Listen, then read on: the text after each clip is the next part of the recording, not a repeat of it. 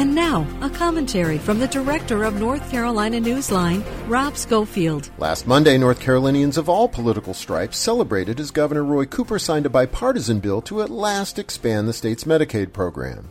Unfortunately, there was an asterisk of sorts that GOP legislators attached to the bill, namely that it can't take effect until the enactment of a new state budget.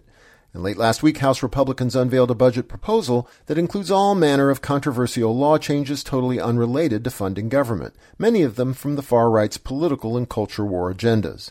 This means that for our state to enact a popular and life-saving bipartisan bill to extend health care access, we'll also have to swallow new laws to micromanage and privatize our public schools, endorse crazy election law conspiracy theories, and change state retirement laws to benefit a Republican Supreme Court justice. And this is just wrong. The bottom line, the state budget should be about funding government, not leveraging a political agenda favored by a small and extreme minority. All North Carolinians should be outraged by this deeply cynical maneuver. For NC Newsline, I'm Rob Schofield.